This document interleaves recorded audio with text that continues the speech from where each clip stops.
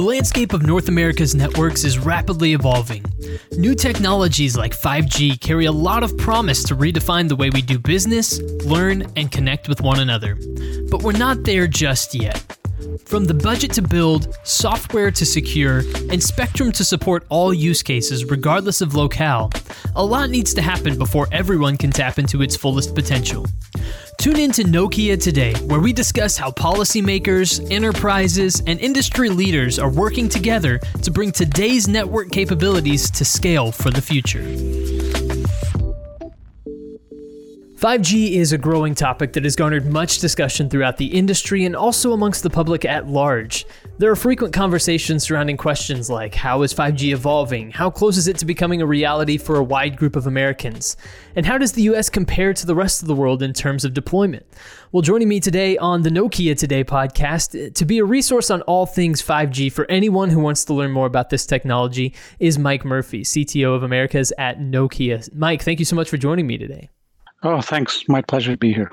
Well, it's a pleasure getting a chance to talk to you and to get what I'm going to describe as a primer on all things 5G. And I think it's going to be really educational, so I'm excited to dive in. So let's start off here, Mike. How do you see 5G networks evolving in the US versus what was done last year? Well, it's certainly been interesting times last year and going forward. We had some soft launches towards the end of 2018.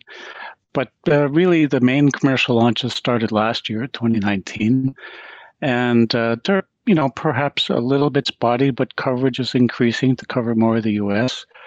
But moving into this year, one of the big things we'll see is a better selection of devices. So everybody's expecting iPhone 12 to come out to support 5G towards the end of the year.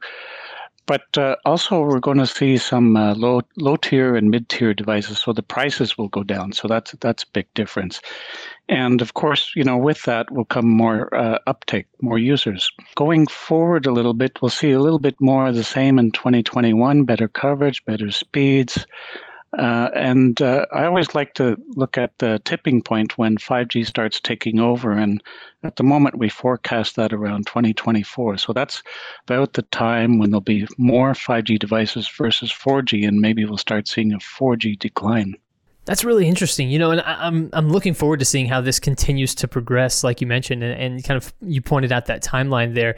Just more volume coming out, more devices being available that support 5G, more applications, and then the decline of LTE, as you mentioned, in 2024. So far up to this point, are there any surprises? Has there been anything that has stuck out that's surprised you so far?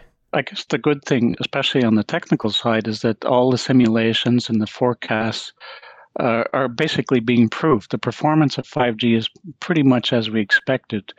One of the surprising parts is that the pace is a lot faster than LTE in terms of deployment globally and in the US. So just to give you an example, if you look at 4G, from the first launch by an operator to the last launch, the gap was about 28 months. And in 5G, it's 2 months. And if we go globally and look at the top 4 countries for 5G, China, Japan, Korea, US, the gap there in 4G was 36 months, and in 5G it's 12 months or less. So there's definitely a kind of a race going on, a race between operators within countries, and then a race between countries. Everybody wants to be first because they all believe that 5G is going to bring a lot of new capabilities, and with that, some revenue potential for the operators. Interesting. So it's almost like there's a race between operators and then also a race between countries to see who can deploy this first, right? That's right. I don't think we really saw that so much in 4G. And, that's kind of evidenced by the gaps between the launch dates. People didn't think it was so important to be first, but now there's really this belief that being first matters.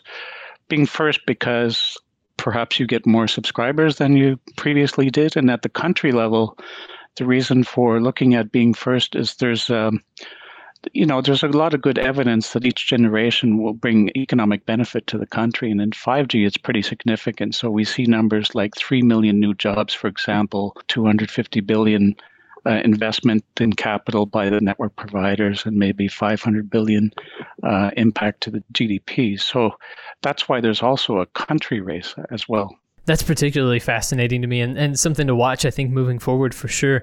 So there was a lot of action on spectrum with auctions recently and going forward. Can you comment on what they mean and also maybe give us a little bit of an explanation on what spectrum is and maybe what people should understand about it? It's pretty hard to talk about 5G without talking about spectrum. So I'll do my best to kind of simplify it.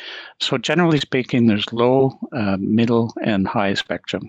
Low band spectrum is pretty much what we have today in 4G. High spectrum is what was auctioned off in the US over the last, I guess about 9 months or so in particular. That's millimeter wave. That's very high frequency spectrum. And then there's mid-band. Mid-band is, as you would expect, in the middle. It's kind of the sweet spot for 5G. And the reason these are important to know about is they have dramatically different characteristics. So the high band or the millimeter wave will give you a lot of speed, but generally it doesn't propagate very far, meaning you're more likely to have that in hotspots. Low band is all the opposites, not as much speed, but does propagate well, and that's why you see 4G coverage everywhere today in the US. And the middle, as noted, is kind of basically in the middle. And with respect to the US, the high band or millimeter wave auctions were very significant. So the total allotment is somewhere in the range of 5 gigahertz that was auctioned off. Just to put that in perspective, that's about 30 times more than what we have today for 4G. And the US leads by far in the world in terms of millimeter wave auctions. Unfortunately, the US is a little bit late on the middle part, on the mid-band. But at least now there's announcements, so there's auctions coming out in July and December, which kind of turn that around versus other countries. And everybody's waiting for that because, like I said, it's kind of considered the sweet spot. Right. So I guess what interests me about this then is, what does this mean for consumers on their side? How can we kind of speak to this in a way that consumers will understand and say, okay, this is what I can expect moving forward, and this is what this all means for me? I think you can see it in the press, and if you happen to buy a 5G phone, you will have experienced it. But as I noted, US is kind of doing really well on the high end, and on the low end, it's just taking what you've done for 4G and converting it to 5G. So those two things have started. So that's why you see really, really high speeds, but in not many places. There's been few reports of demos in live networks getting up to 4 gigabits per second. So, if you think about your home internet, that's probably a lot faster than you actually get at home. So that's really, really special. On the low band, you won't see much difference, but you will get the little 5G icon on your phone.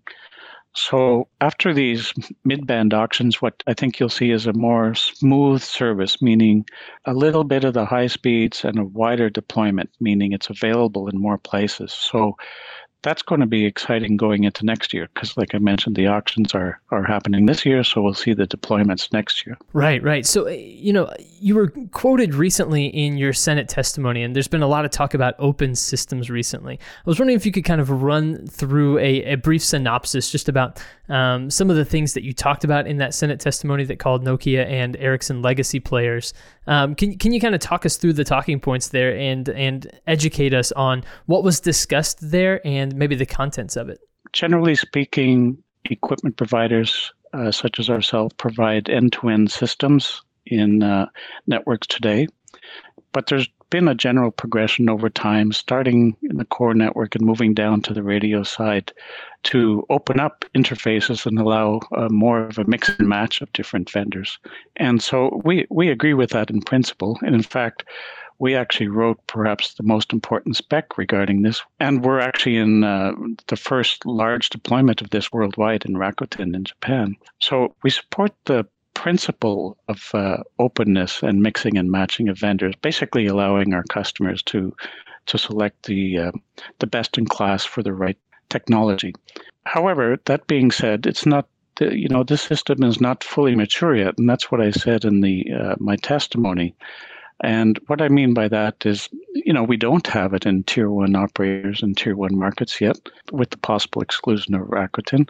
So it needs to be applied at the right place and the right time, both for vendors in terms of our our developments on the product side and for operators when they're ready to actually implement something like that. And the good example is rural operators who maybe have limited technical resources, and so bringing in a new technology like this, at least now, would be a little bit challenging. Likewise, applying to legacy networks versus greenfield networks is a little more challenging. So we're very supportive of the direction and movement towards open systems, but we just think it needs to be done at the right time and the right place. So what was it like giving a testimony to the Senate? I'm sure podcasting is a breeze after doing something like that, right? Yeah, it definitely was interesting, and it was very much like what you see on TV. I guess perhaps the challenge there is that there's no option to not answer a question or to fumble. You get one shot, and there's literally a timer that goes on. So you need to hit your time, as do the senators, by the way. So they have a very strict time limit on their questions. That's really interesting. That is some inside look at what a Senate testimony actually looks like. So we touched on this a little bit when we talked about the timeline earlier, but when do we see the exotic apps coming? Are there things like that you could see coming in the future? And what does that timeline look like? You know, every generation we talk about this. For those of us who've been around, we talked about exotic apps in 3G, we talked about them in 4G, and now we're talking about them in 5G. To be honest, it didn't really happen in 3G and 4G. You could perhaps say the exotic app in 4G is really video, YouTube, or things like Netflix. Sure. But the belief is that 5G has all the right technology components to really make it happen this time. And so that's why there's all this excitement. And you see the races between operators and across countries. Normally, we never get it right. We never predict what the killer app will be. Entrepreneurs are much better at that. However, that being said, there's kind of a few no-brainers, in particular for 5G, such as augmented reality, virtual reality, gaming, deployment in manufacturing and industry, fixed wireless access as an alternative to cable or satellite, for example. And one part, especially for me, that I find fascinating is a large interest by the government and in particular the military. So like I said, the difference is that 5G kind of hits all the buttons with respect to technology components that allow you to do a lot of different things, more so than 4G. So that's why we believe this time it's really going to happen. So Mike, just as somebody that follows this really closely and obviously has a lot of expertise and knowledge about 5G and where it's headed, what has you the most excited about its potential for the future and where we're heading? I guess the difference is we largely viewed all the previous generations as only or dominantly being applied to smartphones and people. And perhaps the biggest change with 5G is it goes beyond just people into more devices, and devices in many industries across healthcare, transportation, military, and others. So that's really a net new compared to what's gone on before. So that's very exciting because it puts us into areas where wireless has never gone before, and it creates new alternatives. One way I always, I'm often asked, what is 5G? And I try to explain it simply as it takes like everything you could do with wireline or fixed lines, but brings it with it wireless convenience. So you kind of get the best of both worlds of wireline and wireless, and you can do some things better than you could with only wireline, but you can also do some net new things that you couldn't do with either.